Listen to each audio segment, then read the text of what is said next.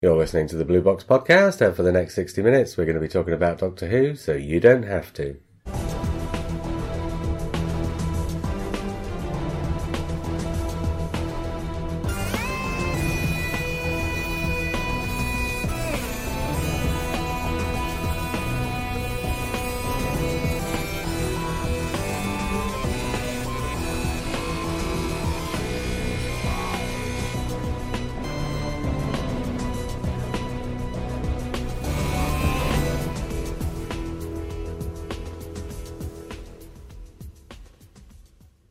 Hi, I'm JR. Hello, I'm Simon. Hello, I'm Lee. And I'm Matt. He's done it again, hasn't he, really? I don't know what anybody else thought, but I didn't think very much of that episode at all. Simon? It was a kind of pretty but hollow ball. I didn't even think it was that pretty. After about 10 minutes, it's just, are we going to see anything else but this one bloody set of the inside of this cave? Well, I wasn't going to get this harsh this early on, but it does feel like it regressed about 40 years. Lee? We'll get into it in a minute. It did feel like a classic Doctor Who, actually, in a way. But maybe that's not what we need at this point. So I kind of enjoyed it a little bit. Well, I'm not. I don't want to put words in anybody's mouth. I enjoyed it. I think it felt like it had regressed 40 years, and I think that's a good thing at this time. Because we've had, this whole season, this whole series is about getting different tones and different styles. I didn't get a chance to say I didn't think that was necessarily a bad thing, but I think it didn't have much is a flavour, bad thing. But I think it's a bad thing because I don't think you can do 40-year-old television in the modern day. I think if you're going to try a different style, a different tone, a different texture every week, they should all be contemporary styles, tones and textures. I don't think you can literally try and put a 40-year-old programme on screen and get away with it. And that is essentially what they did. Well, I thought it felt very much like Dalek from 2005. That took place entirely in an underground location. It had one monster through most of it. Yeah, but it had a bit more sort of emotional depth to it. Yeah, this didn't have more of a tug of war, wasn't it? But it just had characters talking like the writer had been through a glossary of Victorian expressions. Or had watched Robert Holmes. It's very, very, very Robert Holmes dialogue. No, but Robert Holmes had this knack of putting words in people's mouths that sounded natural.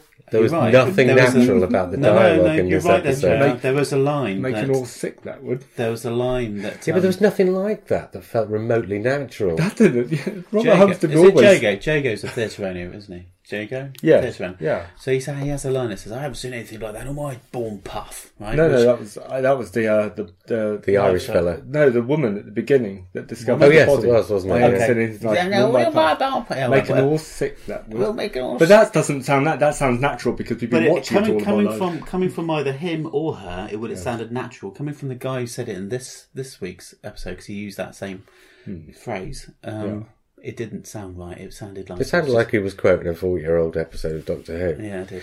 In Talons of Weng-Chiang, everything that Jago says is natural to Jago because that's how Jago speaks. In this episode, everybody spoke the same, and every third sentence they suddenly threw in a Victorianism just to make sure you remembered that they were from Victorian times.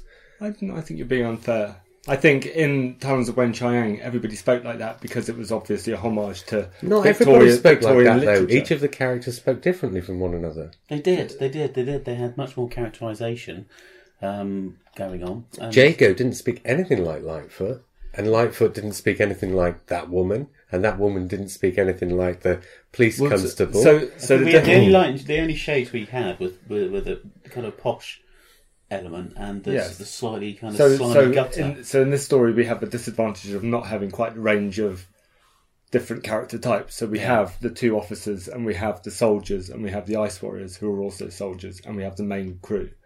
So they're not going to speak differently to each other. But you're missing my point. Is that the dialogue he gave them didn't sound like it was coming out of real people's mouths. Right.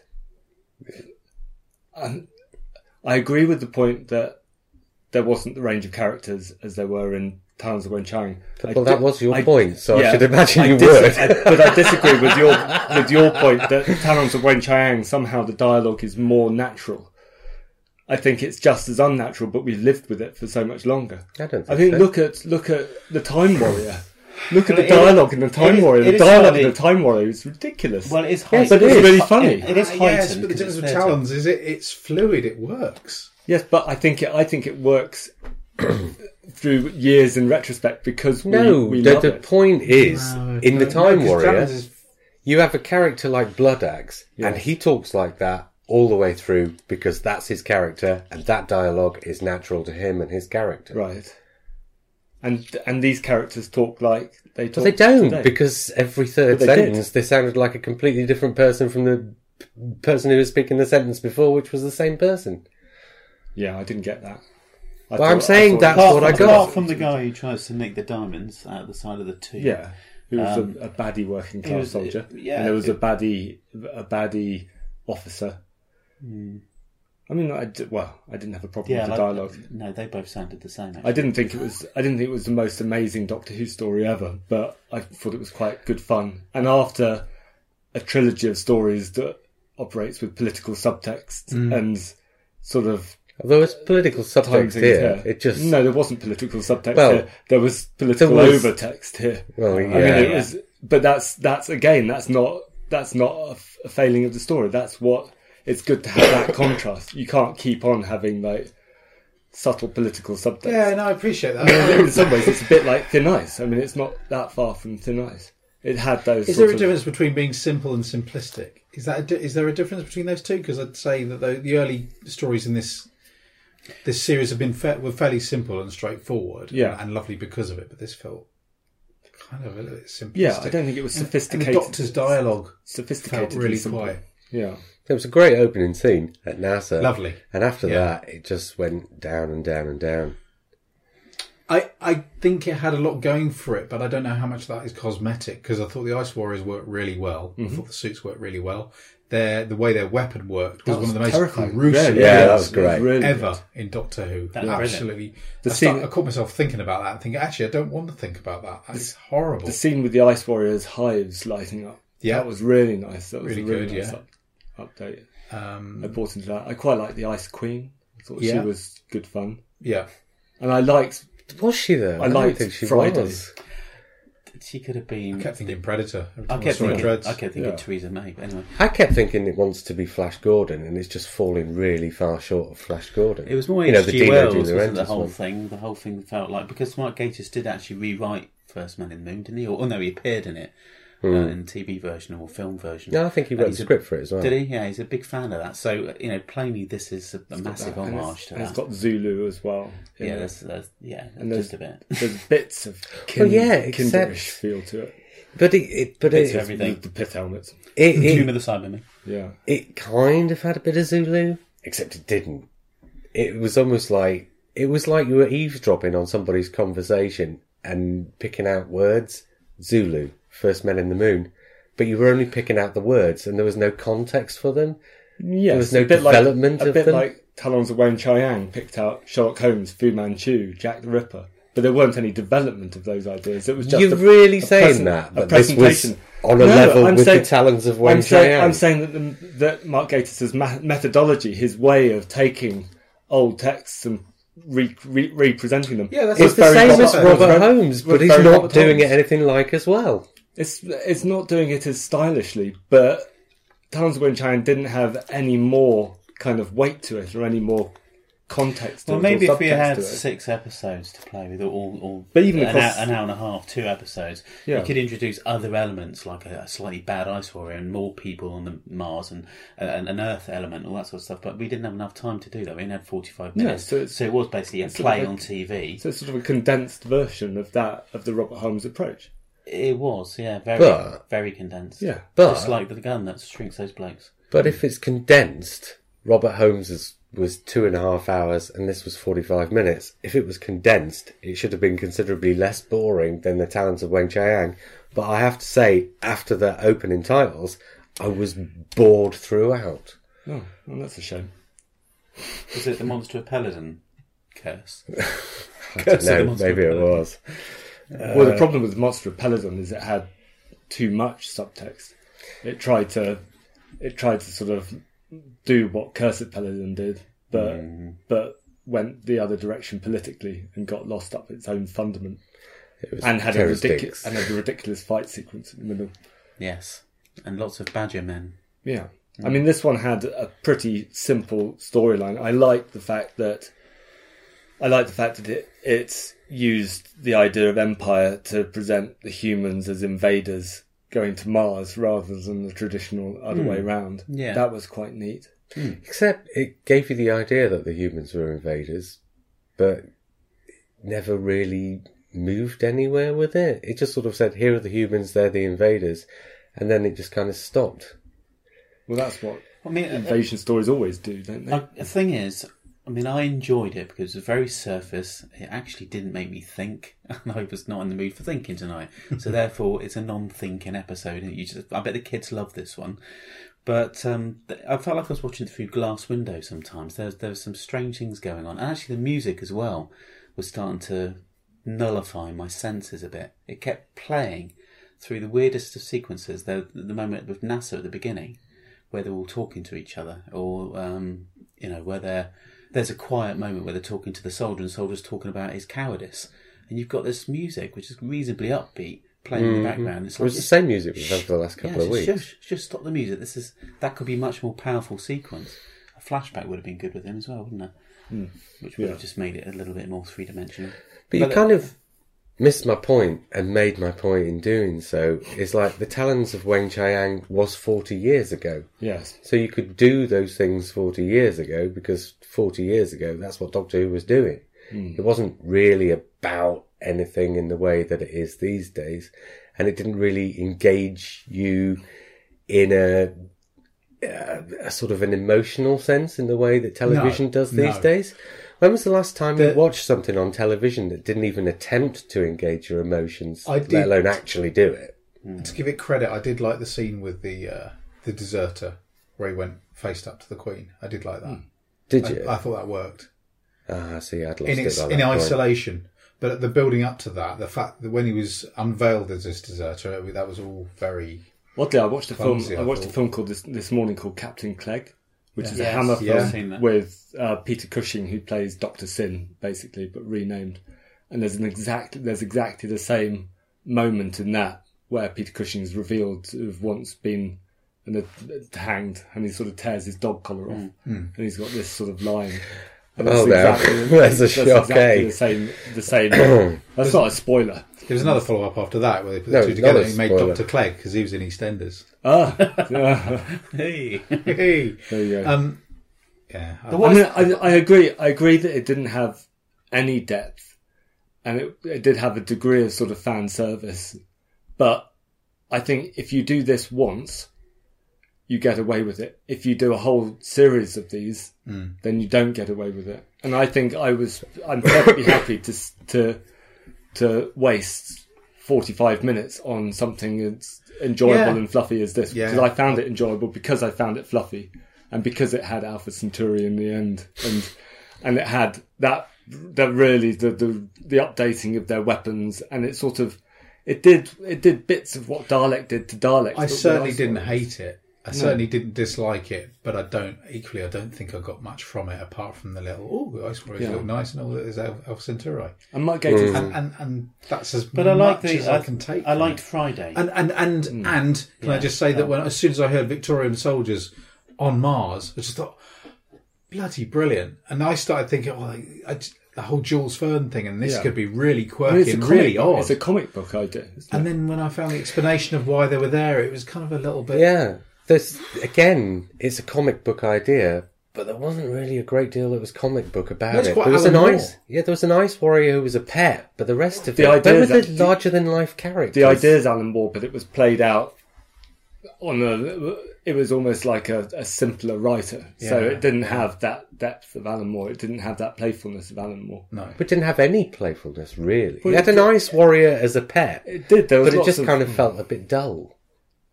Okay. But I mean, there wasn't a lot of playfulness about it. There was, but it wasn't quite as sort of literate. I think the elements were playful. Yeah. But I don't think the threads between those elements. It was, the elements were playful, but the delivery of the elements was dull. But I've always quite liked. So this is a kind of a traditional Mark Gatiss thing, that he does something different to everybody else during the series. I've quite liked those moments. I haven't always liked his episodes, but I like the fact that it's doing. I liked Robot of Sherwood because it was slightly different. I liked Robot of Sherwood a lot more than this. Robot of Sherwood is what I described as Disney Doctor Who. It was lovely. Yeah. And I've liked his other ones. Not so much last year's the Sleep No More, because I think that they quoted that in the middle of this twice. I didn't see that. I'm still not convinced I get that episode. I haven't watched it again. I need to watch it again. When the Ice Warrior Empress turns to the hives and goes, "Sleep no more, my warriors, sleep no more." Oh, okay. And I just buried my head in my hands. I didn't. If you're going to do an underachieving episode, please don't remind us of the last, even more underachieving episode you did twice in a single sentence. So I didn't like Sleep No More as an episode, but again, it did something slightly different. He's very good at creating these kind of capsule episodes, I think, that serve different people. From the brief time I spent on social media before I watched it, after it was shown,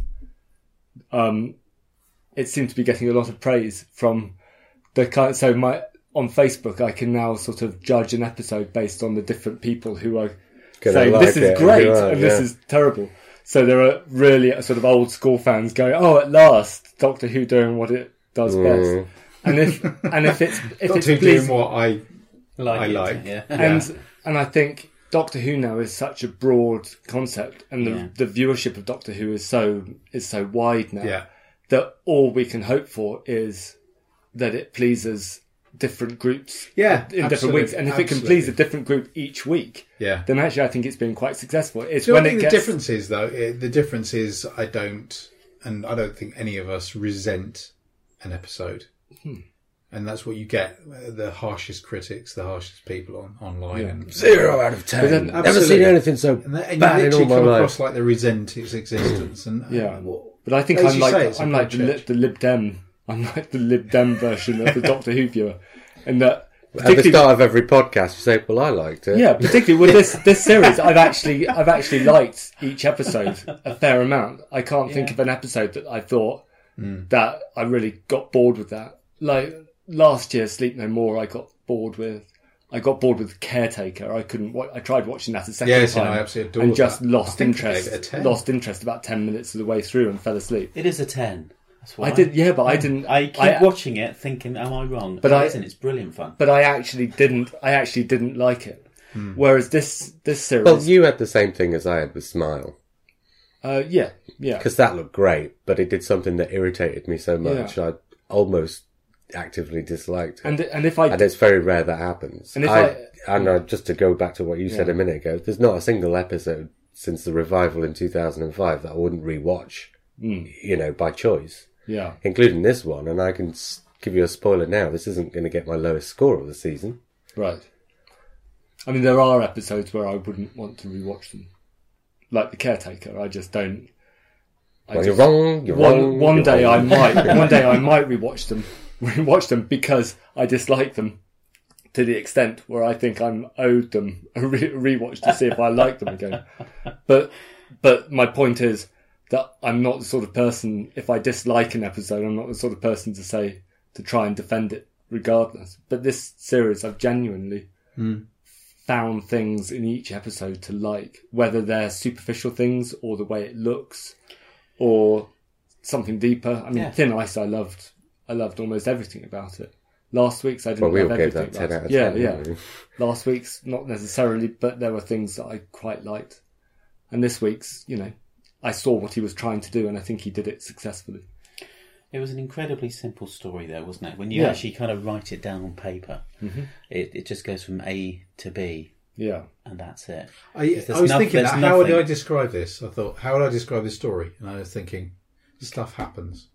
Well, it's just a linear progression of Ice Warrior crashes, They get in the ship, bring him back home. He's got an ulterior motive, and that's it. Well, and there isn't anything else. I caught myself thinking, I need to be aware that I'm not willing it on to have all these emotional beats all the time, because we've become very used to that, and that's what I like. Which is why I like the bit with the deserter and the ice queen, because all of a sudden there was an intensity to it and there was a substance to it. But I'm always saying the difference between plot and story is plot is what happens and story is to whom it happens and why. And this was, and when I said, you wouldn't see modern television without an emotional beat, what I really mean is you wouldn't see modern television where you didn't have a story. But this was a case of all plot and no story. It was all just, like you say, things happening, and to whom and why. There didn't really seem to be a why, and the to whom was just a bit of a blank page. It's an origin story, isn't it? Obviously, of sorts, and it was, but it isn't really. It's kind of a middle origin story for the Ice Warriors. You didn't realise until the end it was an origin story, but really the story is the British Empire overreaching. So, if anything, it's the British. So this group of the British Empire think they're going to somewhere a bit like South Africa with a primitive race, and don't realise all the way through that actually they're the primitive race. And that's quite a good, and that came through quite obviously, and it's quite a good concept as a criticism of. I mean, in the middle of our city in Exeter, there's a statue to a guy that fought in the Boer War, and he gets coned regularly by students. And the good thing about that is because the Boer War was a bunch of guys with technology far outreaching the people they're invading a country. And this is the reverse of that. This is an active criticism. Didn't really... Yeah, but did it criticise it? Well, I guess it did, but it didn't really seem to say anything about it. I don't think you need to say anything more than that, do you? I don't know. But then it just felt really thin and empty. Yeah. What I found quite amusing is that they made this giant piece of equipment to obviously break down walls and things. Were they thinking of taking it back to Earth at some point? Because there's no way... The Gravitron. Yeah, whatever that was called, the giant... and there was that moment, wasn't there, where they're all talking quietly and trying to resolve this issue or situation. Gravitron was in the moon base. Yeah. The issue. They're trying to resolve the issue. Bill's talking to the Queen to distract. And the Doctor's in the background frantically turning this giant machine, up towards the ceiling. And it's really loud and he's really active. And he's going, oh, yeah, don't attack us all. Yeah. And I just burst out laughing. That's kind of Doctor Who logic, though, because there was another scene where the Ice Warriors bursting out of the ground. Oh. Just in the same room as the soldiers, and they don't notice anything. No. But you kind of have to... And why burst out the ground? Because they've tunnelled out from the thing. Okay. And also because it's a cool effect. It's a cool effect. There was one moment where the Ice Warrior... Friday could have climbed through to the... There was one moment where he went down to grab... Mr. Fox. He went down to grab a saucer, and it looked very much like he was about to fondle one of the guy's genitals. I did think that maybe they'd taken Friday's service a little bit too far with the gory hands. I thought when Matey came up behind the Empress that she was just going to cup her hand behind and do a gazzer on him. Yeah. There was that would have been. See, that would have made a really. I think that would have been quite a. Quite a moment, wouldn't it? One for the children. It would have meant she'd had some kind of intuition about human anatomy, but But my point is about coming up through the ground. Is like you said, couldn't you have just tunnelled in to the Queen's area anyway in the first place? Yeah. But going back to that scene you were talking about, where the Doctor's fudum with the machine in the background, the Doctor says to Bill, "I need you to make a distraction," and then she does it. And then the script just leaves the character absolutely floundering. Hello, Queen. She literally stood there looking around. Right, what shall I do now? Yeah, and then she didn't really do anything. She just, "Can I have a word?" That's not really a distraction. Was it not? It distracted the Queen. Well, it didn't really. What was she going to do? Well, it did, because the script said the Queen is distracted by Bill saying, "Can we have a word?" Surely that's a bit better than her just throwing a rock at her head or something. She actually started a dialogue with the Queen to distract the Queen from what was happening. But that was the point. But if you're in the middle of a battle and somebody starts talking to you, that doesn't really distract you from the battle. Well, it did. Well, only because the script said it did. Okay. But I mean, they'd already established that the Queen respected her above all the others. The Queen saw her as the kind of the leader of the group, and so when she starts speaking, that's like the commander of the group. I think what would be more amusing and maybe more fun is if she just went into some S Club 7 moves and started singing something, or Reach for the Stars. And then she'd be interested, just like Guardians of the Galaxy. Yes. Yeah. Where they do a dance. But you're being funny, but yes. In a way. They're like the opening scene before the titles at the start. You get this countdown from NASA, and then you suddenly see the Doctor's counting down. And when the Doctor gets to the end of the countdown, suddenly you've got Bill doing one thing, Nardole doing something else, and everybody's absolutely distracted from what they're doing because there are all these weird and funny things going on that aren't what anybody expected.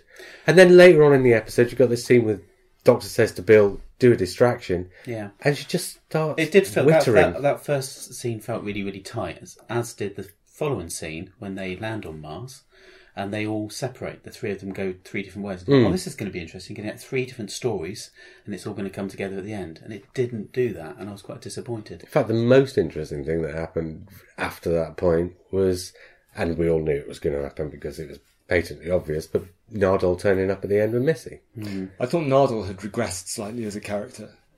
Because he didn't have anything to do in this episode, possibly. and because Mark Gatiss was writing him, presumably. Well, although I wonder where in Nardole, how much information Mark Gatiss had about Nardole's progression through the trilogy of stories, because he's become more of a sort of a... Joke. No, less of a joke. I tell you what else would have been quite... this one. What else would have been quite nice, and this is, I'm guessing, down to Stephen Moffat, is it would be nice for Bill to react in some way to the spacesuit. She'd have some kind of discomfort, surely, of using spacesuits again after everything that happened last time. That's true. In oxygen, yeah. That would have been nice. Yeah. Mm-hmm. Because it felt like and she was quite nice. That would be a Stephen Moffat rather than Mark Gatiss thing. Yeah. And the consistency of the characters across the series, that would be a Stephen Moffat thing, not a Mark Gatiss thing. But this is the issue. Whenever it gets to the Mark Gatiss episode, it always seems like he's writing his episode in absolute isolation from anything else that's been going on. And that presumably was Stephen Moffat's fault. Yeah, so why does he let him do it? Well, in the same way as when the Stephen Moffat episodes used to turn up in the RTD series, you'd feel it was like a little because isolated. Russell T Davies used to just let him do it. Yeah. But opinion, the Stephen Moffat ones always outshone the ones around him, whereas the Mark Gatiss ones just lately feel like a lead weight compared to the ones around him. I think it depends on your preferences, but the similarity is the Stephen Moffat things felt different to the ones that are around him. Yes. And the Mark Gatiss things feel different. It feels like there's a difference. And I think I kind of quite like the difference. I think the difference is a good thing in the series. Well, I think if they did what they did in Troughton and have 6 or 7 stories like this in a row. It's okay to say difference is a good thing, but the difference has to be worth it to make it a valid thing. And I didn't think this episode was worth it. And looking online, there are people who felt that this was a really... the few comments I read... Looking online at the tiniest fraction of people who are watching the episode. Yeah. Well, yes, but we're we're in that bubble as well. Yeah, true. So I'm thinking would children like this? Probably yes. I think we can only give our own opinion. We can only give our own opinions, as we always do. Yeah, and you say there's something... Some people will like it. Yeah. And that's fine. But... earlier in the series we had simple stories, but they felt substantial. They felt this would have felt an awful lot more substantial if it had been A, better characterised, and B, if a few of the ideas had been given weight by anybody having anything to do with the episode, feeling like their heart was in the ideas. Do you know, it's nice though as an experiment in some respects, because it does feel like an old story. What would an old Doctor Who story be like if it was made with today's standards of production? And because I didn't have an issue with any of the direction. I thought there was some lovely direction in it. And this would have been it. Yeah. So in that respect, should we go back to Stephen Moffat's ultra complex high concept arcs? Yes, please. I think there's probably a middle ground, which this season, first 4 or 5 episodes this season were that middle ground. Mm-hmm. Yeah. This story could have been made 40 years ago, couldn't it? Let's face it. It wasn't it? Well, yeah. A version of it. Yeah, a version of it. I don't think there was anything in here that they couldn't have achieved. No, filmed it at Wookiee Hole. Yeah. It would have been fine. Yeah. Where was this filmed? Anybody know? Well, I think it looked like it was all studio sets to me. Really? Wow. Yeah, apart from maybe the stuff on the surface. I think everything else looked like studio sets. Yeah, that's not a criticism, that's an observation. Yeah. Which makes it interesting. So I'm glad it exists. But in terms of... Don't ask me... And also, as a fan, I found it quite satisfying how they did. I didn't think they'd go so far as to connect... To give it as you called it an origin story, and it does start to literally lead into Curse of Paladin, which is quite satisfying. Although presumably there's another 2,000 years before Curse of Paladin takes place. So how old is Alpha? Presumably Alpha. So Alpha Centauri, is that a race now or an individual alien? Well, that's who the knows? question. That was nice. That was nice seeing his eyeball. Her. Sorry, it's. yeah. They managed to avoid making it look like a penis this time by not showing anything under the eyeball. Very carefully, just showing the eyeball. You know the story of Alpha Centauri. What do you mean the story of Alpha Centauri? The design of Alpha Centauri. Centauri. Centauri. Alpha Centauri is where the word centaur comes from. Alpha Centauri. So what's the story? So originally they had the alien without a cape, and the director said it looked like a penis, and then they put a cape on it, and the director says, well, now it looks like a penis with a cape on it. And they had to go with it anyway. Penis and a hanky.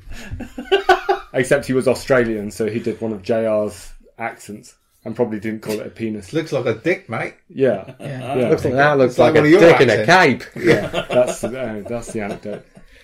But they avoided that this time, sensibly, I think. But I was spoiled for that, unfortunately, because I made the mistake of going online. Oh, really? Before I watched it, and the first thing I read was well, usually, if you get the immediate comments after the episode, people will be careful not to put spoilers in their immediate comments. Yeah. Generally. Yeah. Or generally, you won't get a spoiler that actually spoils something that would have been that much of a surprise. I mean, this would have been a surprise, but it's not it's not one that I begrudge people for spoiling me. No, it's not like if I'd have read Paul McGann is coming back in whatever. Yeah. Is he? That would... No, he came back, remember? Oh, yeah. Yeah, that would have peed me off. Although I think I knew that. Maybe I was spoiled for that. Yes, it was spoiled everywhere. Well, I didn't know Alpha Centauri was coming back, and it was a lovely surprise. Yeah, I didn't know. Good. And it was the same actress as well, I think. Was it really? Yeah. Yasmin Bannerman. Isan Churchman. Yasmin Churchman. Yes. Who's Yasmin Bannerman then? She's from the Sarah Jane Adventures. Oh, really? Bannerman Road. Yasmin Bannerman actually is the tree lady from the End of the World. Oh, that was close then. I mean, it has the same number of syllables, except it doesn't. Tree lady, Alpha Centauri. Yasmin Bannerman. Isan Churchman. Isan Churchman. They both start with a Y. Yeah. Possibly. Moving on. I don't know. I've got to say, in the pantheon of Ice Warrior stories, it felt to me like this was about on a level with the Monster of Paladin. I think part of the reason why certain people are entertained by it and happy to see it is just because it's got that old series feel, not because it actually feels like a good old series story. I think my rankings of Ice Warrior stories are now, I think, Curse of Paladin, the Ice Warriors, Seeds of Death. I actually thought the Ice Warriors worked better in this than Cold Blood. Monster of Paladin. Cold War. Cold War, yeah. I thought Cold War was a lot better than this. Story-wise, it was better. Acting and character-wise, it was better. It wasn't great, but I thought it felt... I thought it felt more lived in than this. I thought this was more fun than Cold War. Yeah. I don't know. I think people have taken against the Ice Warrior coming out of its casing, but in terms of what the kids would like and stuff like that, I tell you what I did like. The fun part. I don't know if it was intentional or not, with how the Ice Warrior was behaving around the humans when it was serving them. Yeah, there's one. Yeah, there's the bit where his shoulder went down. Yeah, that was great. Yeah. It was great, but it felt forced a bit. No, I don't mean the performance felt forced or the moment felt forced, but the fact that it was there felt But I don't know forced. whether any of that was in the writing or whether that was kind of nice touches by the director. I thought all of that worked up to that point. I think when it started failing for me was when the Ice Queen woke up. It just became your standard monster wakes up and attacks humans type thing. You know, we had this with Cold Blood. We had this with the Silurians, the Sea Devils. I know it's a thing that's always going to come back to Doctor Who, waking up an entire kind of race and then someone trying to claim a planet. It's also the other thing that's always going to come back to Doctor Who is the aliens aren't always the baddies. Especially Ice Warriors. It was quite nice to have Friday there. I like Friday as a character. Yeah, Friday's good. Wasn't there an Ice Warrior companion at some point in the comic strips? There was. Was there? Slar or Store or... Yeah, with Bernie Summerfield, I think. Yeah. I like the thing with the Vikings as well. Yeah, that's a good shortcut for describing them. Mm-hmm. But also that was kind of explained. You know, the fact his eye was gone. Right. That was kind of a nice nod to the Vikings movie. It didn't need to be said. But maybe I'm being over. Whose eye was gone? Friday's. Oh, his eyes had gone. His eyes has been gouged out. I like the fact that she did say that because Matt didn't know that the eye was gouged out plainly from that reaction, and also that's why she looks up and stops halfway through the sentence. Yeah, she it's looks a up at comedy him. beat, isn't it? It did kind of work because I knew that was coming as she was saying it, and it happened. And I thought, Matt didn't see it because his eye's still gouged. Yeah. But I did like their weapons. That effect. Yeah, that was really terrific. Considering Doctor Who's now been back for 12 years, 13 years, it's great to see a death that's actually quite original and well done. There's something sort of I actually saw a clip on the one show of that, and I didn't realise what was going on. I just thought his clothes were left. Like a bundle of clothes, not that he'd actually... That's quite horrible when you think about it. That's sort of stuck with me. That is the tissue compression. What do you think he put in the script? Do you think it said the Ice Warrior uses his weapon and then the man looks like he's been stuck in one of those things that crushes cars? Literally written like that. Yeah. That was a fantastic effect. And also a good update because the original was just the warping of the Miralon. Oh, that's right. Yeah, of course. And you think, that's, what are they going to do? They could just do something. Oh, actually, they've taken... Well, it was always said to be a sonic weapon, wasn't it? Yeah. The Ice Warriors thing. Yeah. Presumably that's why he couldn't dig down to get to because he hadn't got the weapon. So the weapons were in the Queen's chamber. So then they can get back through the earth. Okay, I guess. I'll give you that. Possibly. Not that you really need to solve plot holes with this. I mean, it's just, literal plot holes. Yeah. Or potholes. Anything else? Next week's looks quite good. Do we want to talk about Missy? Yeah. Let's talk about Missy just a little bit. Well, why can't she Was it explained why the TARDIS went back to the vault? No. Was there any explanation for that? No, there wasn't, but the chance are it's probably her pissing about, isn't it? Maybe the TARDIS was sulking from not being in the episode last week.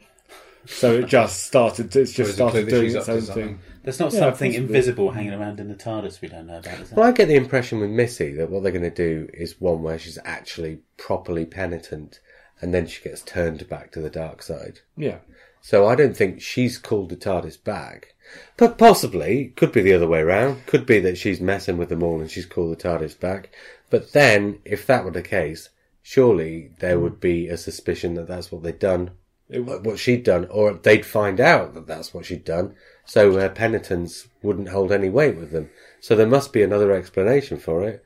So what was the explanation for it? It wasn't in the episode, but there's this idea that the Doctor's got this job of sticking around on Earth, guarding Missy. Yeah, but it's not gone back home in any of the other episodes. No, I know. I thought first it's going to be a Hads thing, and then it'll be on the surface, and they'll have to go up in the suits afterwards to find it or something. When Nardole radios them to tell them where it is or something. But actually, the fact that he had to go back and get Missy makes a lot more sense. Well, the people we've seen who can control the TARDIS from outside at the time, that's right, isn't it? So is that Lee's raising his eyebrows? Well, the thing is... Yeah, but I don't think they do it by mental power. I think they have machinery to do it. Oh, yeah, we saw physically the console move its buttons. There was a physical movement. It's either the TARDIS is doing it, there's some invisible force, or it's the Time Lords, or it's Missy. But somebody's doing it. It's not just like a random thing where it took, because it can't be the hats, can it, or anything like that. So what is it? I mean, it can't be the silence. They wouldn't bring those back. It's just really odd that you got to the end of the episode and they didn't say. Well, maybe plainly we're going to see, aren't we, over the next? I few, imagine. Yeah, but will we? I'm not sure whether we'll get an explanation for that. I imagine Mark Gatiss had a reason why they got separated from the TARDIS in his story, and Stephen Moffat said, "Oh, actually, I can make that fit in." Yeah.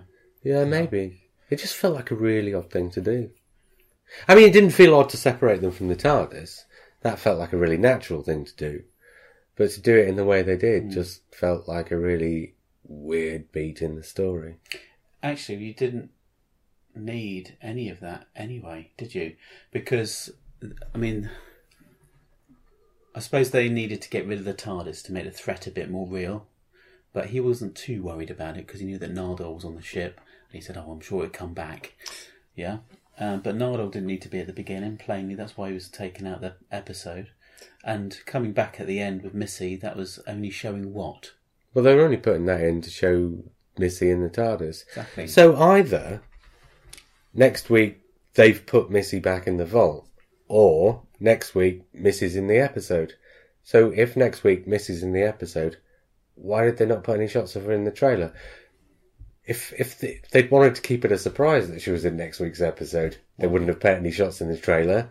But she finishes this week's episode in the TARDIS at the end, so they could have put shots of her in the trailer. So she's not in next week's episode. No. What was the point of getting her to come and fetch the Doctor this week? Incrementally develop her character, because you get the impression that she's slowly gaining the trust of the Doctor to the point where he says, "You need to be back in the vault," and she says, "Yeah, fine." Yeah. So the inference is that she'll be back in the vault. And that's, she's now slowly being trained. She's had a slight outing. It's like a cat when you've moved house. Yeah. You start them off in one room, and gradually you let them out on adventures, and then you put them back in the room so they get adjusted. Yeah, but the thing that offsets that is, if the only explanation is that she brought the TARDIS back to Earth so that she could come back and get the Doctor, he's going to know that. So actually, rather than incrementally allowing her a little bit of freedom, what should happen is he says, "Well, no, you did that as a trick. So, all this penitence that you've been showing me is clearly shown to be fake."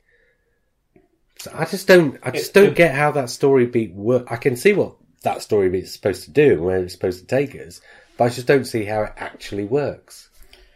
No, there was a lot of focus at the end on the looks between each other. Yeah. As well. And when he saw her first, she had that beautiful cat looking face where, slightly evil, slightly catty looking face, and then suddenly it lightens up. Mm-hmm. And he says something like the words, "You can't be here. This can't happen," or something like that. Yeah, this can't happen. This can't happen. Yeah. In other words, this can't happen as in it's impossible for her to leave the vault. No. She shouldn't be there. She's broken the rules. She's broken the rules. Yeah. And what is it she did to the TARDIS that Nardole couldn't do to bring it back? So it does feel like almost that this is something that she's put into play at some point somehow.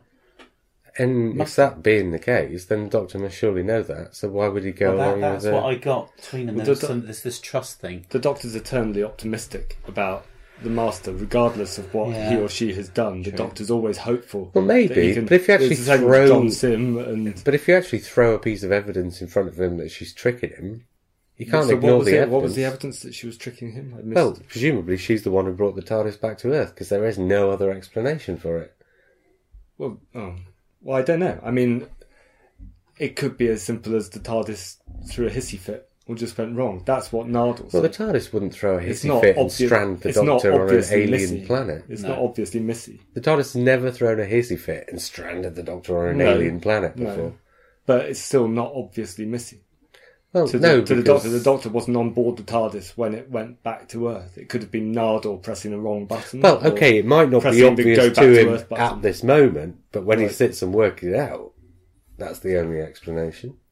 I imagine next episode there'll be a scene between him and Missy where he says what was going on with the TARDIS, and she says it was something. How to get over something. Yeah, I would hope. Well, yeah, because they can't leave it without. Can't leave it without that. Because the Doctor's going to want to know, isn't he? Because he won't trust it otherwise, will he? I'm not sure it's her that brought the TARDIS back to Earth. Well, what else can it be? I don't know, but I'm just not sure it's her that. I mean, she's back been to in Mars, the vault. you mean? No, back from Mars to Earth at the beginning. She brought the TARDIS from Earth to Mars, but we're talking about who brought the TARDIS when Nardole went into it, who brought it from Mars to Earth at the beginning. And JR is saying it's Missy's trick to get out of the vault. But I'm saying that I don't think that's the first assumption. That's something I jumped to. That's the assumption I jumped to right at the beginning. But well, any other explanation leaves her clear of blame, trickery, and says she is actually being penitent. But I'm talking about how this story plays out. Yeah, I mean, if I was the Doctor, my first assumption, and there'd be nothing to correct this, would be Nardole pressed a few buttons accidentally and sent the TARDIS back to Earth. Because Nardole was on board the TARDIS. But we know that no reason why he was having trouble materialising on Earth, wasn't it? Yeah, Nardole's going to tell him what happened. And Nardole, as we know, can fly the TARDIS. We've been taught that. It's that thing of when you rule out all the things it can't be, what are you left with? It's not the Hads. It wasn't Nardole. It wasn't the. It's not going to be anything that's without precedence. It wasn't Hads. It wasn't Nardole. It can't have been Missy because Missy was in the vault. So that's the logical step. Yeah. So it must have been Missy was else. in the vault by the time Nardole got there. Yeah, but we've already been told that she can get out of the vault whenever she wants to. It's definitely Time Lord influence. Whether it's the Time Lords or whether it's the other Master, something like that. I don't think Missy could have done it potentially. From within the vault, we're talking about if the Doctor automatically knows it's Missy, and I'm saying that no, the Doctor doesn't, because the logical step isn't to assume it's Missy, because the Doctor thinks that Missy is in the vault, and Missy was in the vault. I wasn't talking about the Doctor automatically knows it's Missy. But you're talking about whether the Doctor now trusts Missy or not. Yes, when he finds out what happened to the TARDIS and if it was her. So in the future, if he finds out that it was her. Well, it's not going to be something that if you walked out of the front of your house, having parked your car at the front of your house, and it wasn't there, and you walked around the entire city and eventually found it somewhere on the other side of the city. Yes. You wouldn't leave it hanging what had happened to your car. You'd want to find out, and you'd want to find out straight away. The Doctor has just been stranded on Mars, potentially completely, so that he would have to live out the entire rest of his life on Mars because there was no other way of getting home. Yes.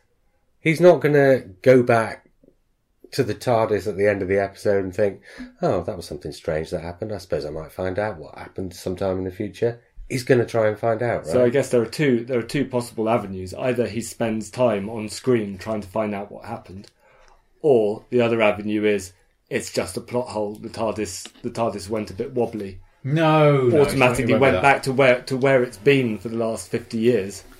No, they can't. I hope not. That would be terrible. Seeing the handles moving on their own it's got to be.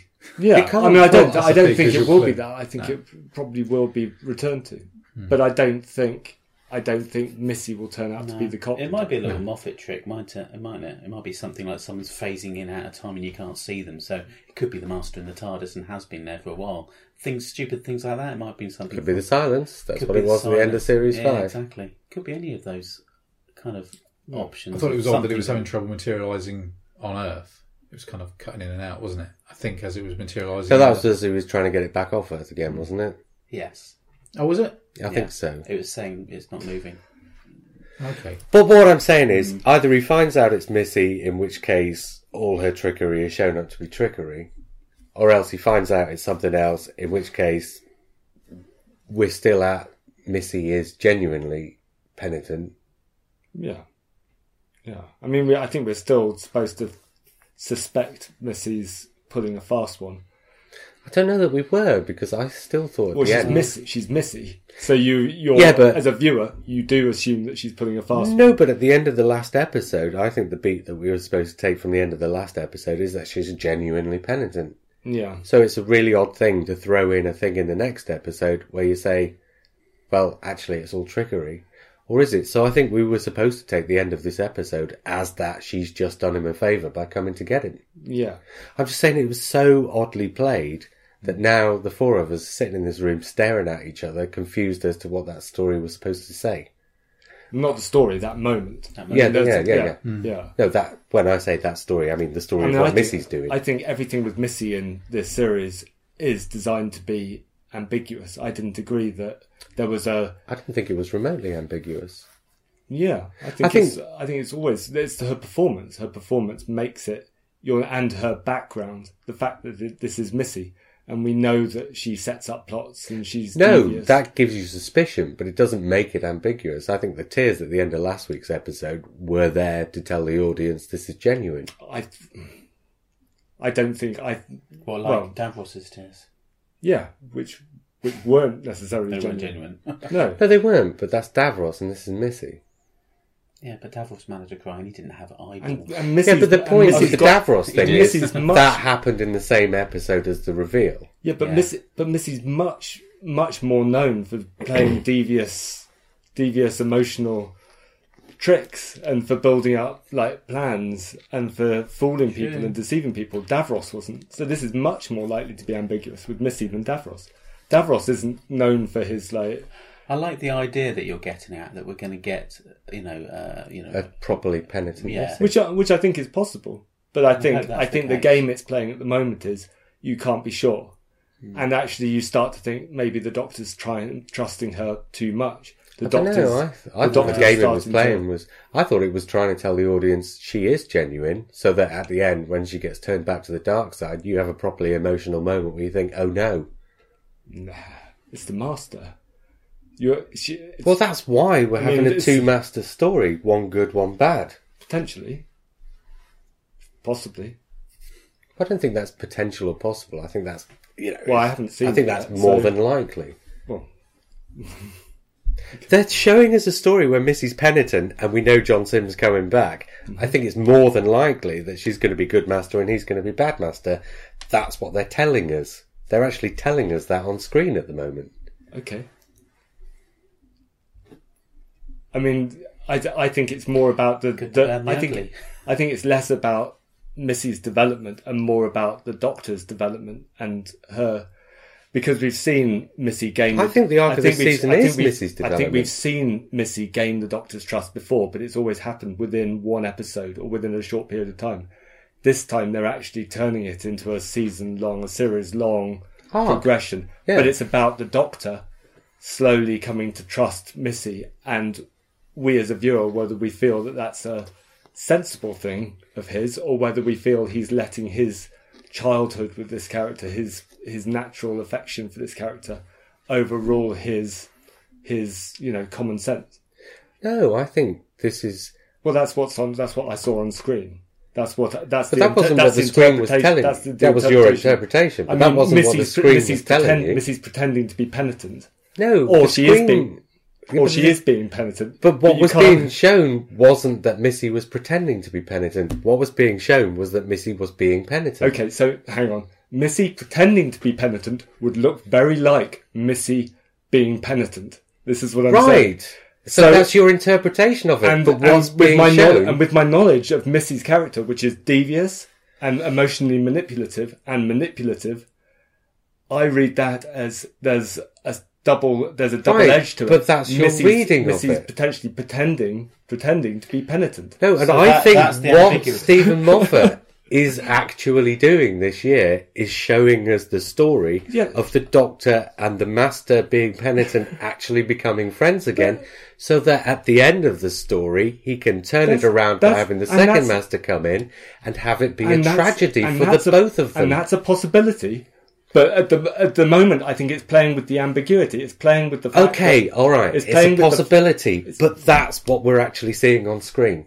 And everything else is a reading of it. That's possibly what we're seeing on screen. No, it's not. That's what we're being shown. We're being shown Missy crying. Matt. And in the red corner. But we know what Missy's like from Yes, so that's our reading. That's not what's being shown. No, we're being shown a character that we know doing something potentially devious or potentially honest. We don't know. That's what we're seeing on screen. And what I'm hoping to see is the Doctor and Missy dancing to some music in the second from last episode, and she's turning into this wonderful woman that actually start to fancy now, and they're like an Australian movie. Yeah, it's going to be like moonlighting. They're going to be coming together, and then they swing round, and she'll do a waltz, and then there's John Sim in the door going, "What the hell are you doing?" Okay. If that doesn't happen, I'd like to see a face-off between John Sim and Missy, like we've said about whether one creates the other one's regeneration. They both shoot each other at the same time, so they create two regenerations at the same time. Oh, Simon, you're good. Well, Missy's regeneration could be, That's greedy. Fairly widespread speculation about what will happen at the end of the series. Well, both of them? Yeah. They'll shoot each other?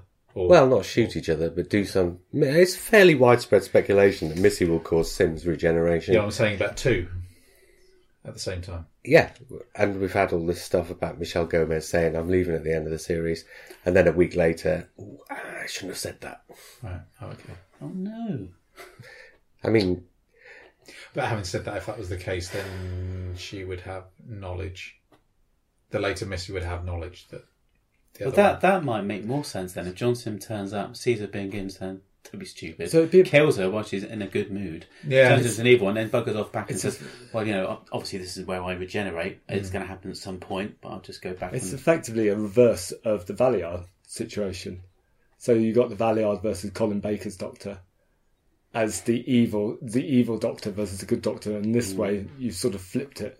And if the Valeyard is trying to force the Sixth Doctor into changing into the evil Doctor by the end of it, because that's the sort of not what we saw in Ultimate Foe, but what we saw in other texts with the Valeyard appeared.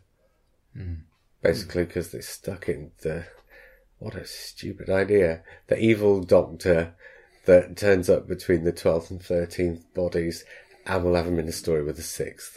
Yeah, well, yeah.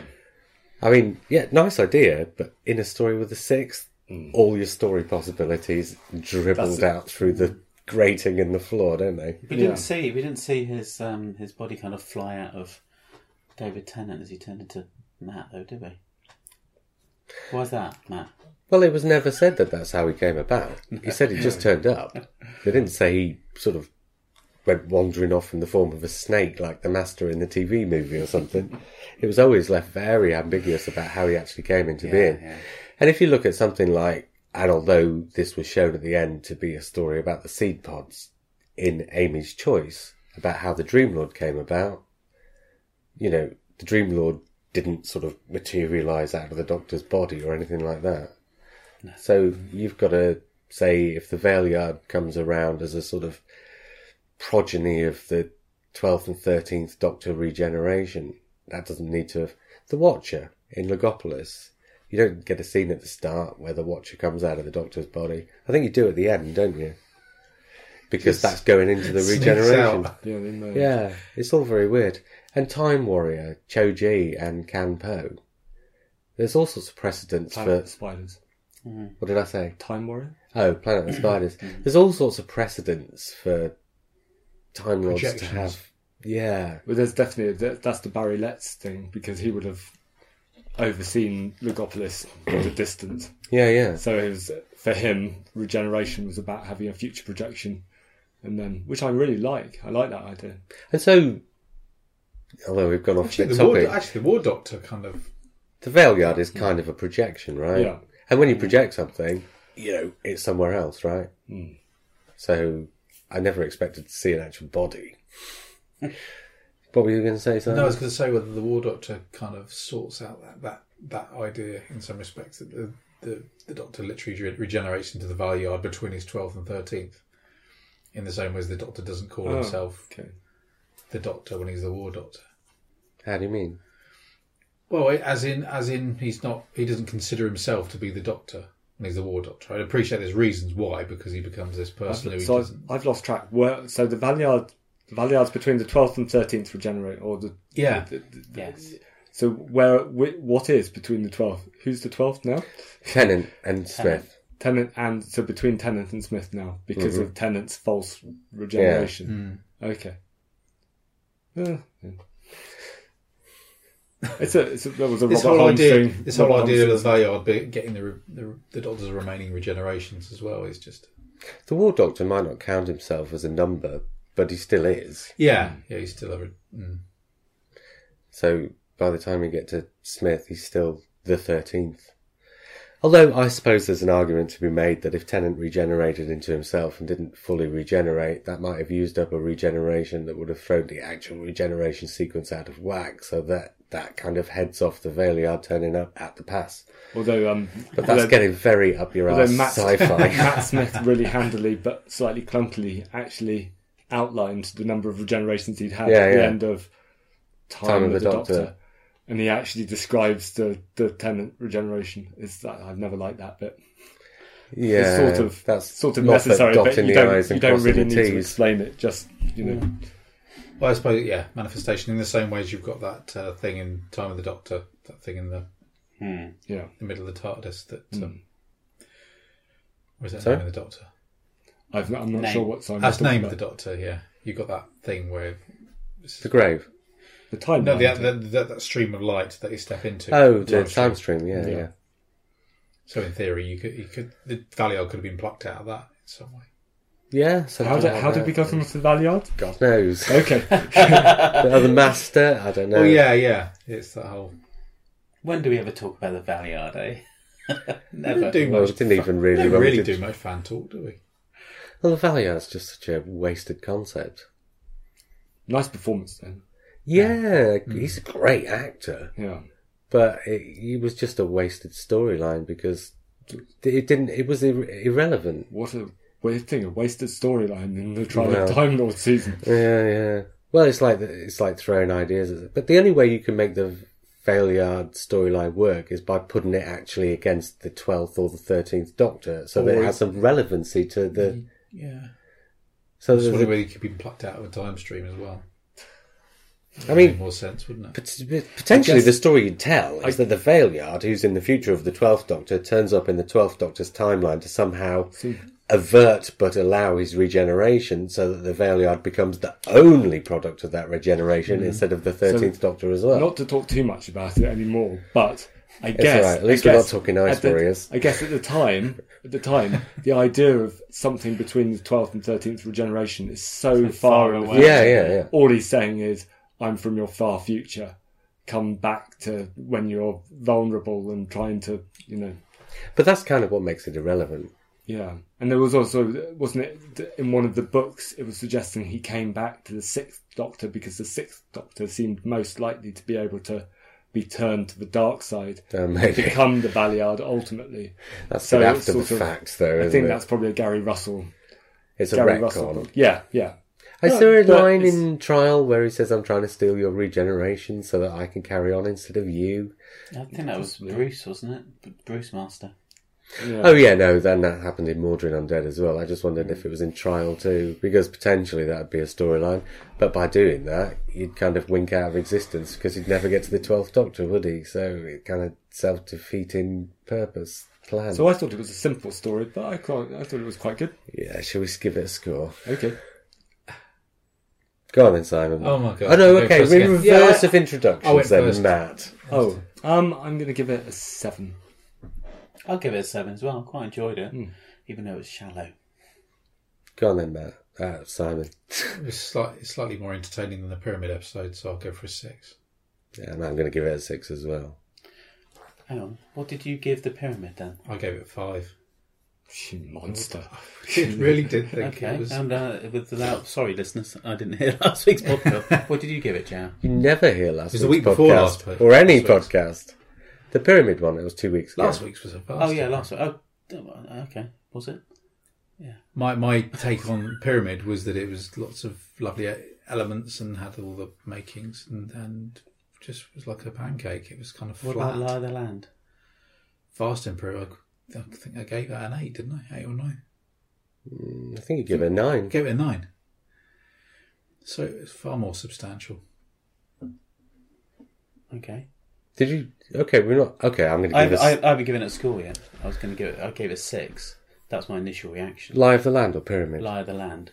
Wow. Yeah. Well, very low. But it was up to the point where Bill, shoots the Doctor. Well, it was much higher scored at that point. I was thinking, this is great. This is something really different we're seeing here. Something quite gritty, quite hard, with elements of fun that's just pulling us along. Bit of mystery. And then it was the whole, shoot me, pretend to regenerate. And, if I was Bill, I wouldn't have just had to go at him verbally. I'd have kicked him in the nuts and knocked him on the floor. What an absolutely terrible, evil, nasty thing to do. I know the whole point of why that scene had to be played out, to gain the trust, make sure that she wasn't turned. But shooting the Doctor, that's not a great message to give the kids, is it? Shooting your hero just to see whether or not he's... it's a stupid test. And the pretend regeneration, she doesn't even know he regenerates. So who is he impressing in that room? Himself. Nobody knows. He's having fun. He's doing Bugs Bunny. He's going, you just shot me. Yeah. That's the way I see it. But I didn't find it funny. But also, that moment foreshadows the way the episode ends. On a massive fake out. Mm. So it's not as if it's not there for a sort of metatextual reason as well as a textual reason. It just felt... It slowed to a point where I couldn't actually be bothered. But I loved the idea behind everything. It was like you said... it's the SSGB, it's the Man in the High Castle, all that sort of plainly it is. And I like that about the episode. I like the fact that they did that. But you had the Archangel Network thing thrown in, which we kind of had already. It was done so much better than that, though. Do you think? Yeah. I don't think so. That second half dragged, and it was exposition. I felt like compared to the week before. No. I seriously thought they were reading the story to me. There's, it's weird. I think the reason why I enjoyed it, because the reason why I enjoyed this week, the reason why I enjoyed this week only a little bit more than last week's, is because they didn't actually say that much, and they just did a lot. There was a bit more action. There was a bit more kind of what's going on here. There was more looks between characters. Yeah, there was less dialogue that was realistic, but there was a voiceover last week. It went on. Is that possibly you? No, the voiceover wasn't too bad. You don't mind voiceovers? Because no, you don't like... doesn't go on. The voiceover was a fundamental part of the plot last week. Yeah. You had to have the voiceover to foreshadow... It was the fact that they are telling you everything that's going on all the way through it. All the way through it. And there was no action. And do you know what? I think I've found something maybe other people haven't found. Peter Capaldi just doesn't run, right? He can't run like the youngsters run. Therefore, the cameras aren't following a lot of action. There isn't any running down corridors, or not much. There isn't a lot of action, of movement, of camera, of running here, running there. So a lot of it's really static. So we get lots of people crashing through rooms with guns. You get people in caves standing still.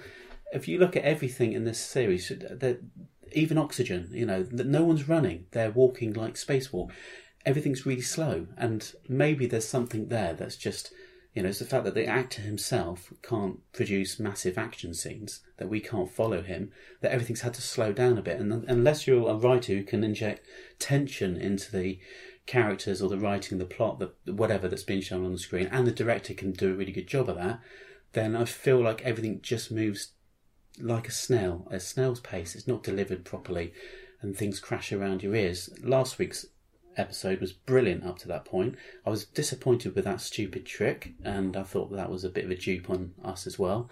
And then once we got past that, I wanted to enjoy it again, but I just felt like it was just treading all the water I already know in all the sci-fi books I've already read. But that's just me, and it wasn't doing a particularly good job. But Doctor Who is a programme that takes all those sci-fi books you've ever read and repackages it for a Saturday night audience who never have. Yeah, and it's done that ever since Terry Nation did the Time Machine in the Daleks in the very second story. Which is probably why I'm scoring it a little bit low as well. Not just because of the pace and all the other bits, but the fact that I probably know, like you do, maybe, a lot about what was going on there and where the sources come from. The machine stops about fake news, the internet, creating brand new stories, all of us reading things, or kids reading stuff online thinking it's true and it just isn't. History rewriting itself, which is what's happening at the moment, and all that kind of stuff. And people being brainwashed into thinking, certain history has been around for a long time. Anybody can fake a history now, and a 10-year-old or a bunch of 10-year-olds might read it and go, "Wow, Abraham Lincoln, he landed on the moon." You could almost tell them that, and they'd believe it, because this world is full of crap and lies, and it's delivered so quickly and succinctly with things like social media, which we all suddenly believe. People's opinions change like that. Jeremy Corbyn turns around, he's got a parrot on his head. So why is it a problem for you that they did a story about that? It's because... And then solved it by using that against itself. No. I like that element of it. Before we go on, Jeremy Corbyn's got a parrot on his head. Yeah, why not? Where are we going with that? Well, you never know now, because I was interrupted. Okay. Oh, that's fine. So I think it was a macaw. I thought that was an idea just on itself. I didn't realise there was more that you were going to do. I think it's just to do with short-term memory loss as people have as well. They very short memories as far as... That's what I mean. That's like my point. That's my point. So it's about it's like a global phenomenon. Everybody's got short-term memory at the moment. Didn't you feel the monks worked far better than the previous week? I liked kind of that elements of them where they had these great shields actually, and there's some stuff. But one of them was shot on the floor, and I thought, oh, that's the first dead monk we've seen, isn't it? And things like that. There's little things that weren't really picked up for me, which I thought. Actually, to tell you the truth, I think I've been thinking about this, and the monks were more about turning ourselves on ourselves. Yeah, they were devices. They were a great idea. Yeah, but it was too slow. Oh, compared to Pyramid, seriously. Oh my God. You've just been praising this episode for being more like the classic series, and now you're complaining about the last episode over exactly the same thing. So one thing we didn't there was talk more about exposition in the last episode. One thing we didn't too much. Talk about last episode was the Walkman. They were using old-fashioned cassette Walkmans. Yeah, because it was non-digital technology, so it couldn't carry the monk's message. I don't think we picked up on that, or we didn't mention it anyway. No, it's just obvious. Yeah, it would have been nice to mention. Nice. I'm just mentioning it now. I don't know. We never mention absolutely everything, do we? No. Well, but saying that, it was my first watch, and that was my instant reaction from it. But I did go back and watch all three, one after another. That's what I need to do, is watch all three. Has anybody else done that? No, I'm going to, because I want to watch Pyramid again. But I tried. I'm not going to bother. I've got too much to do. Yeah, one day. That's how I feel at the moment. But no, I will rewatch them and have a rethink. So everybody scored it highly today, apart from me. I can't remember what I scored it. I probably gave it an 8, I think. It was either 7 or an 8. We all liked it. Yeah, I do. We all said the first thing I said, and everybody sort of nodded their head, was, well, that wasn't perfect, but the things it did do, it did so well that it elevated it above the imperfections a bit, sort of. That's kind of where we came in, and that's what we talked about, really. I think that's how we all felt about it, wasn't it? Yeah. Basically. Mm. Join us, Lee.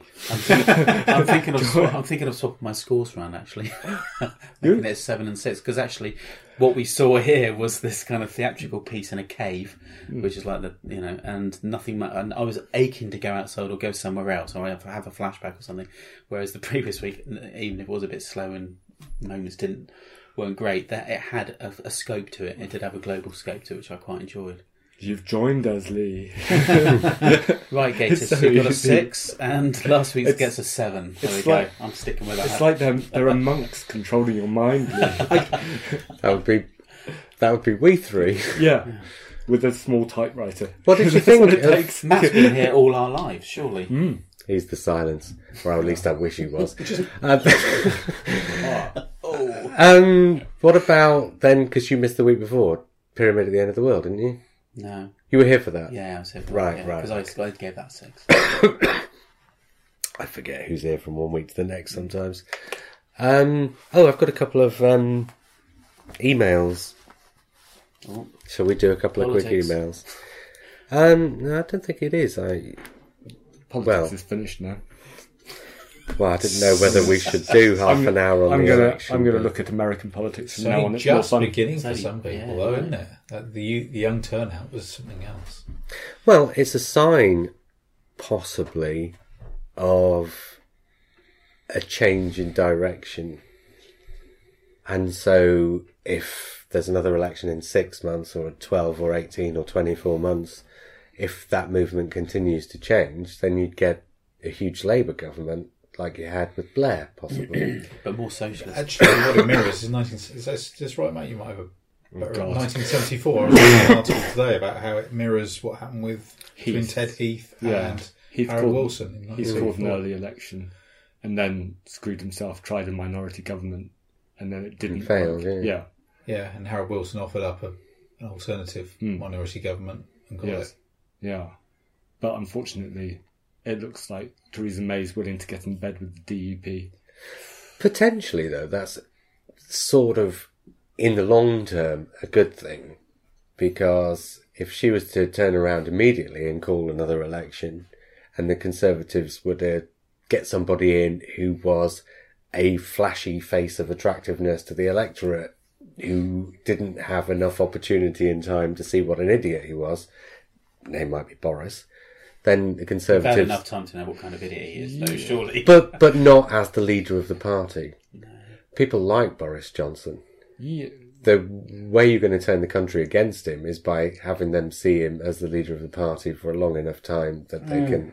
Yes, I'm sort of torn between my wish to see the Tories destroy themselves from the inside and my wish to see the country actually being governed effectively by someone, someone actually...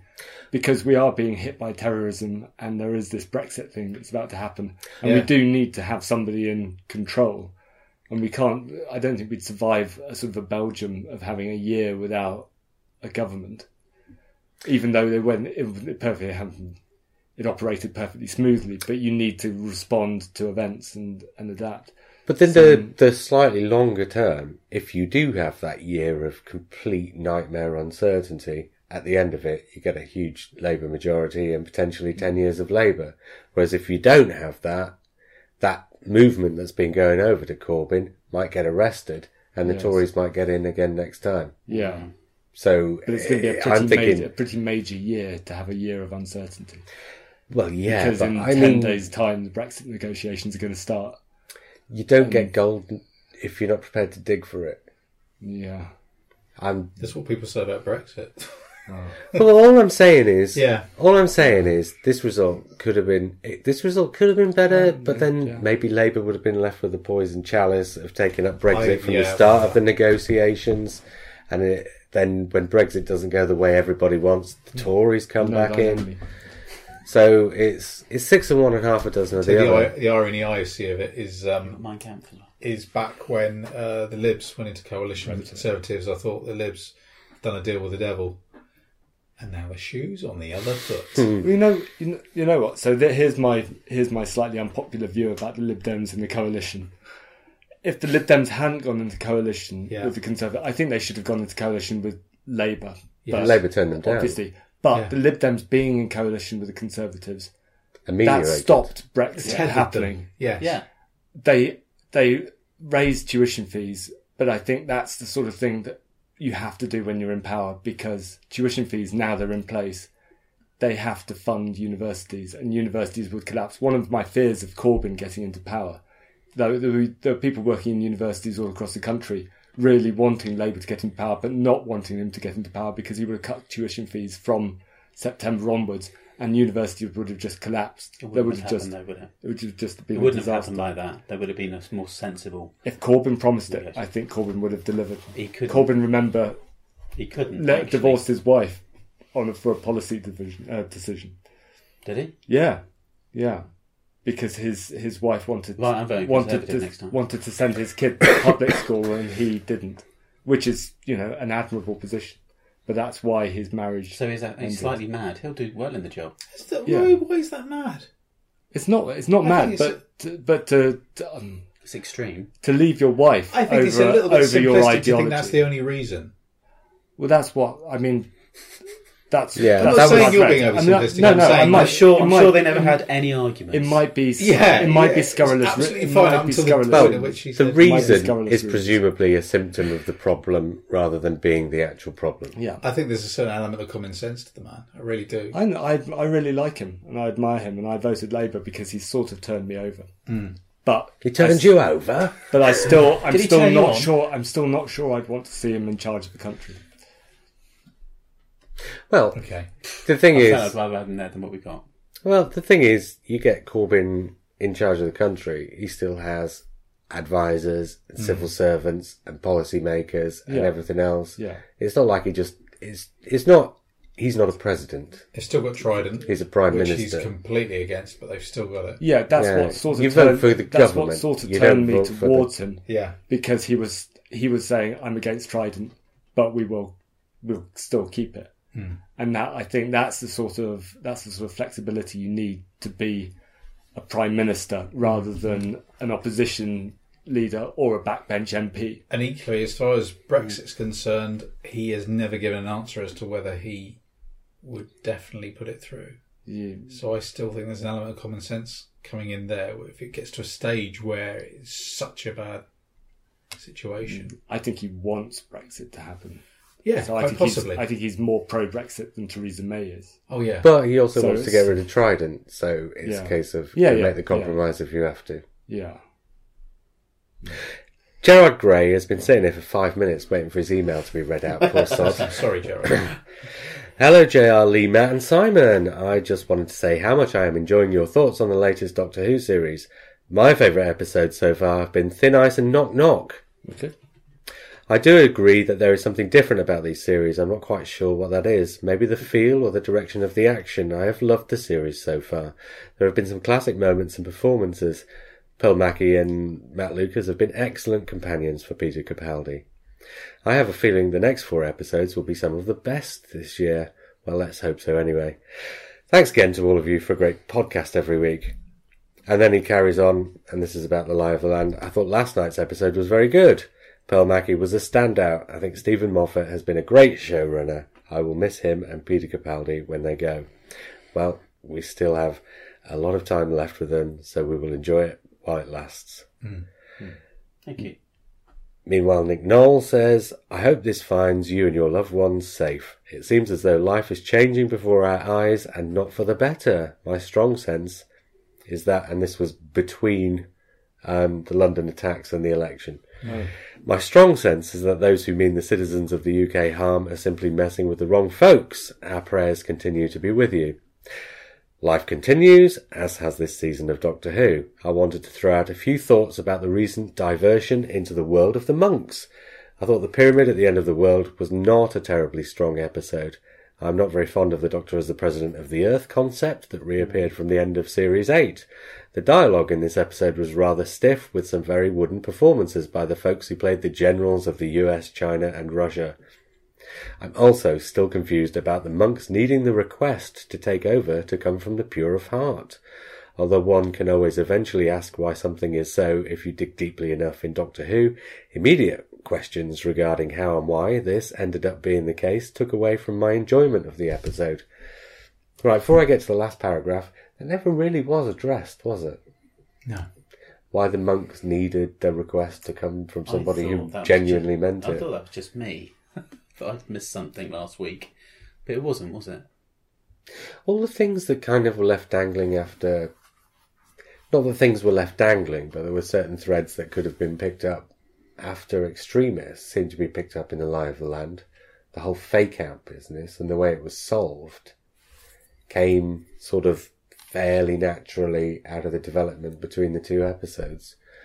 But the things that the pyramid at the end of the world seemed to be setting up, like the monks needing this request, just seemed to be left untouched. Am I wrong? Am I just imagining that? It's like how they changed the Weeping Angels to suit the story, but in this case, it was the very next there episode. There were 3 stories in a row that they sort of adapted them. But that's my impression of the monks, where they were very much a kind of a cipher monster to fit whatever story that they were playing in.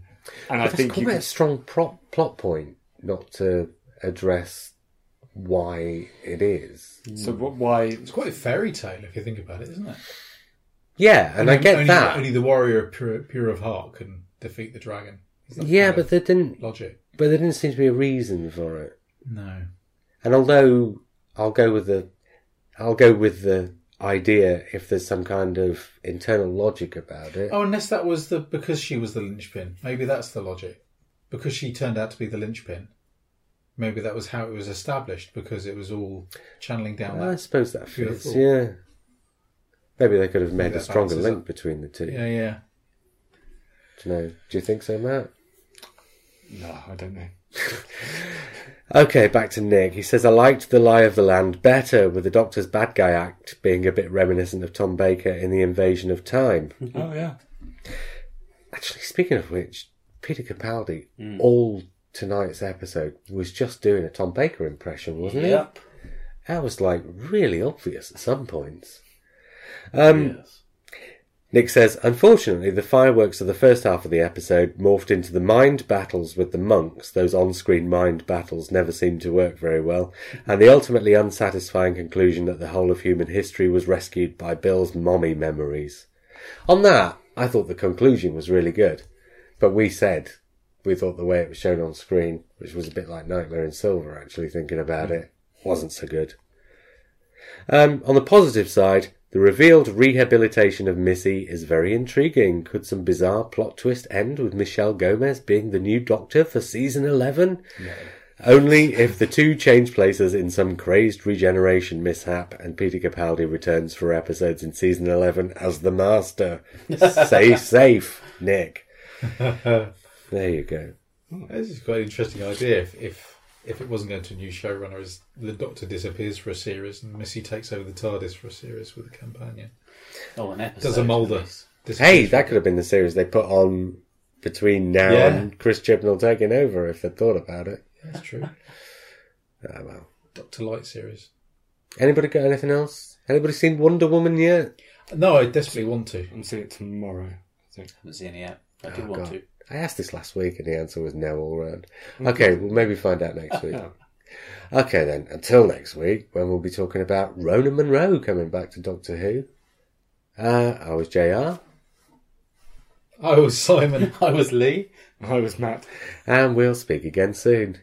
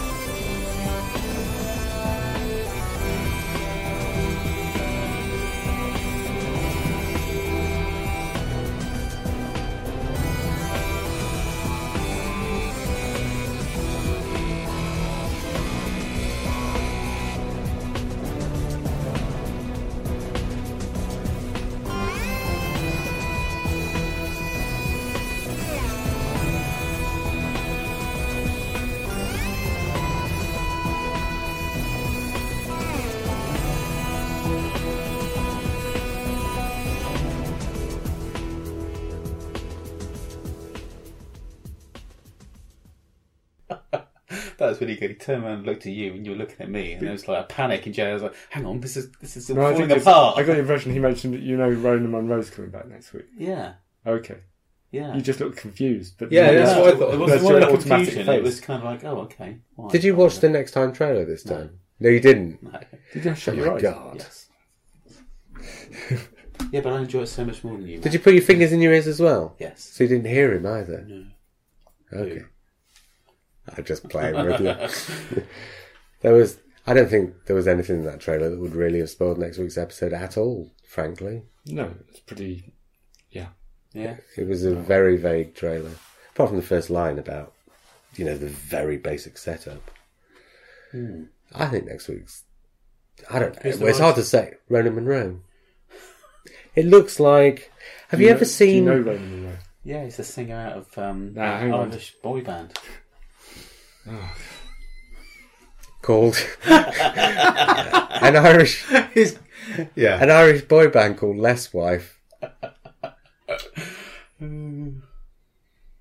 Alright. Have you ever seen a film called Loch Ness? Yes, it's the shittiest film. I nearly walked out of it. I think it's lovely. Oh, for sake, JR.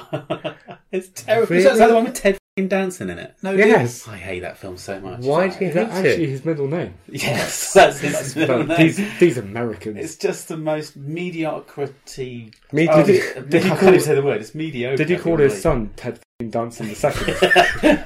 Junior? And there's just going to be a whole line of Ted Dansons going on. Blimey. That's terrible. Anyway, what about Captain Clegg is great.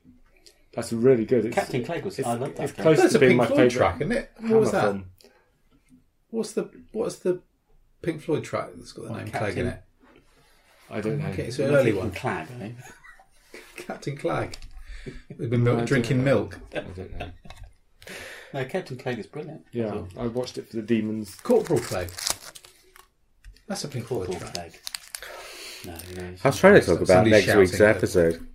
What was the Loch Ness link again? So before I rudely interrupted you. I was going to say, the Loch Ness film starts out like it's going to be a mystery story about a monster and ends up turning into quite a sort of lyrical Scottish love story set sort of in the wilds with quite poetic ideas about the...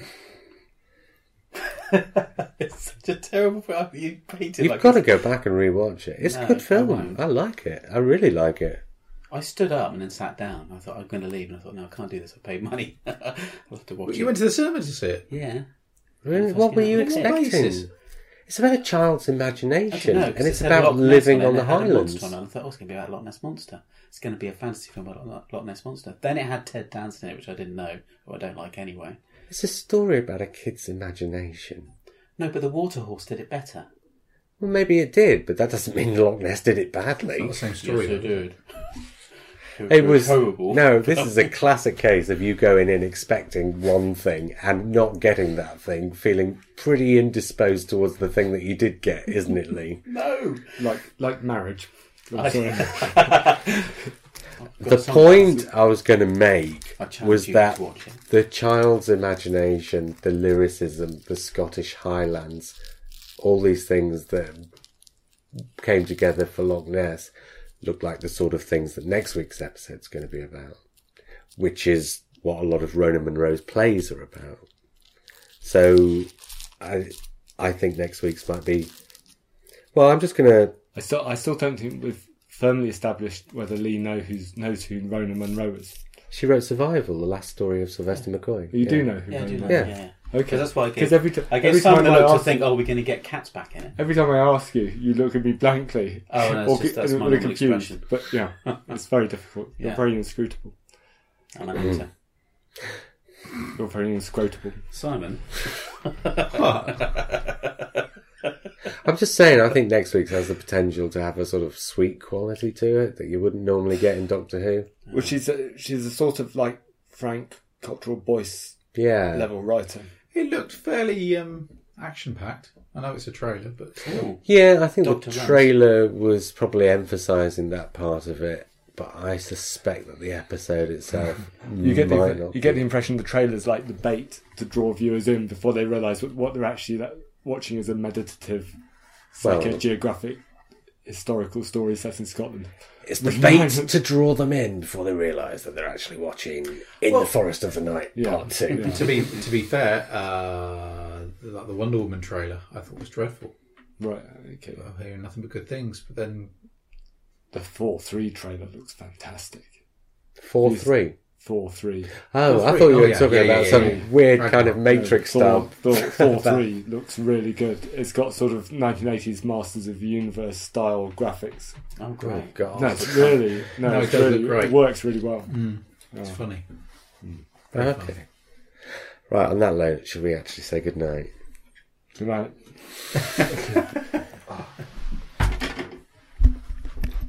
You didn't hurt yourself, did you? No, Did we hit your Alpha Centauri?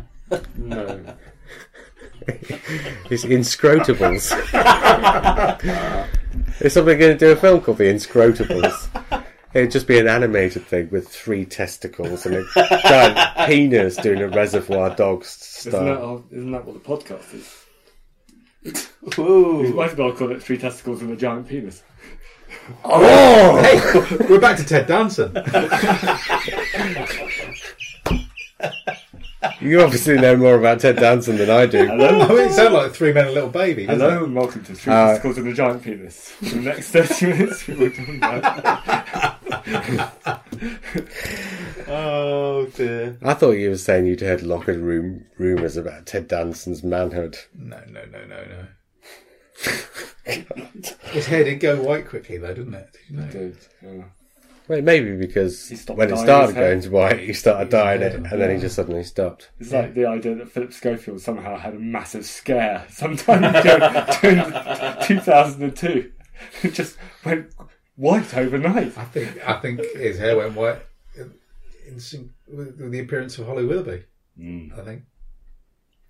What was that? Say it again. What did you just say? What? Matt just made a noise when I mentioned Holly Willoughby. She's awful. Sorry? She's awful. Is she? Isn't she? I don't know. I see very, very little. I think she's quite cute. Oh, do you? Yeah, she's harmless. In that case, I've just always seen the wrong bits then. You definitely were. I don't know. It's not. I don't watch that channel, that programme, that time. It's one of those things where I've only ever seen like 30 seconds or something. Yeah. I don't watch TV anyway. But she's on that thing with Keith Lemon. Celebrity Juice. Oh, yeah. God. That really does look dreadful. It is. Yeah. Yeah, it is. You know the 3 testicles and the penis joke Matt made, which was really funny a minute ago? It's down for half an hour. I'm doing this podcast without you guys next week, and that is a promise. Just bring a cape with you to complete the look.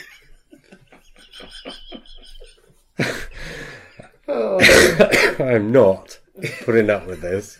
You guys, you're sacked. Oh, I've got a cape at home.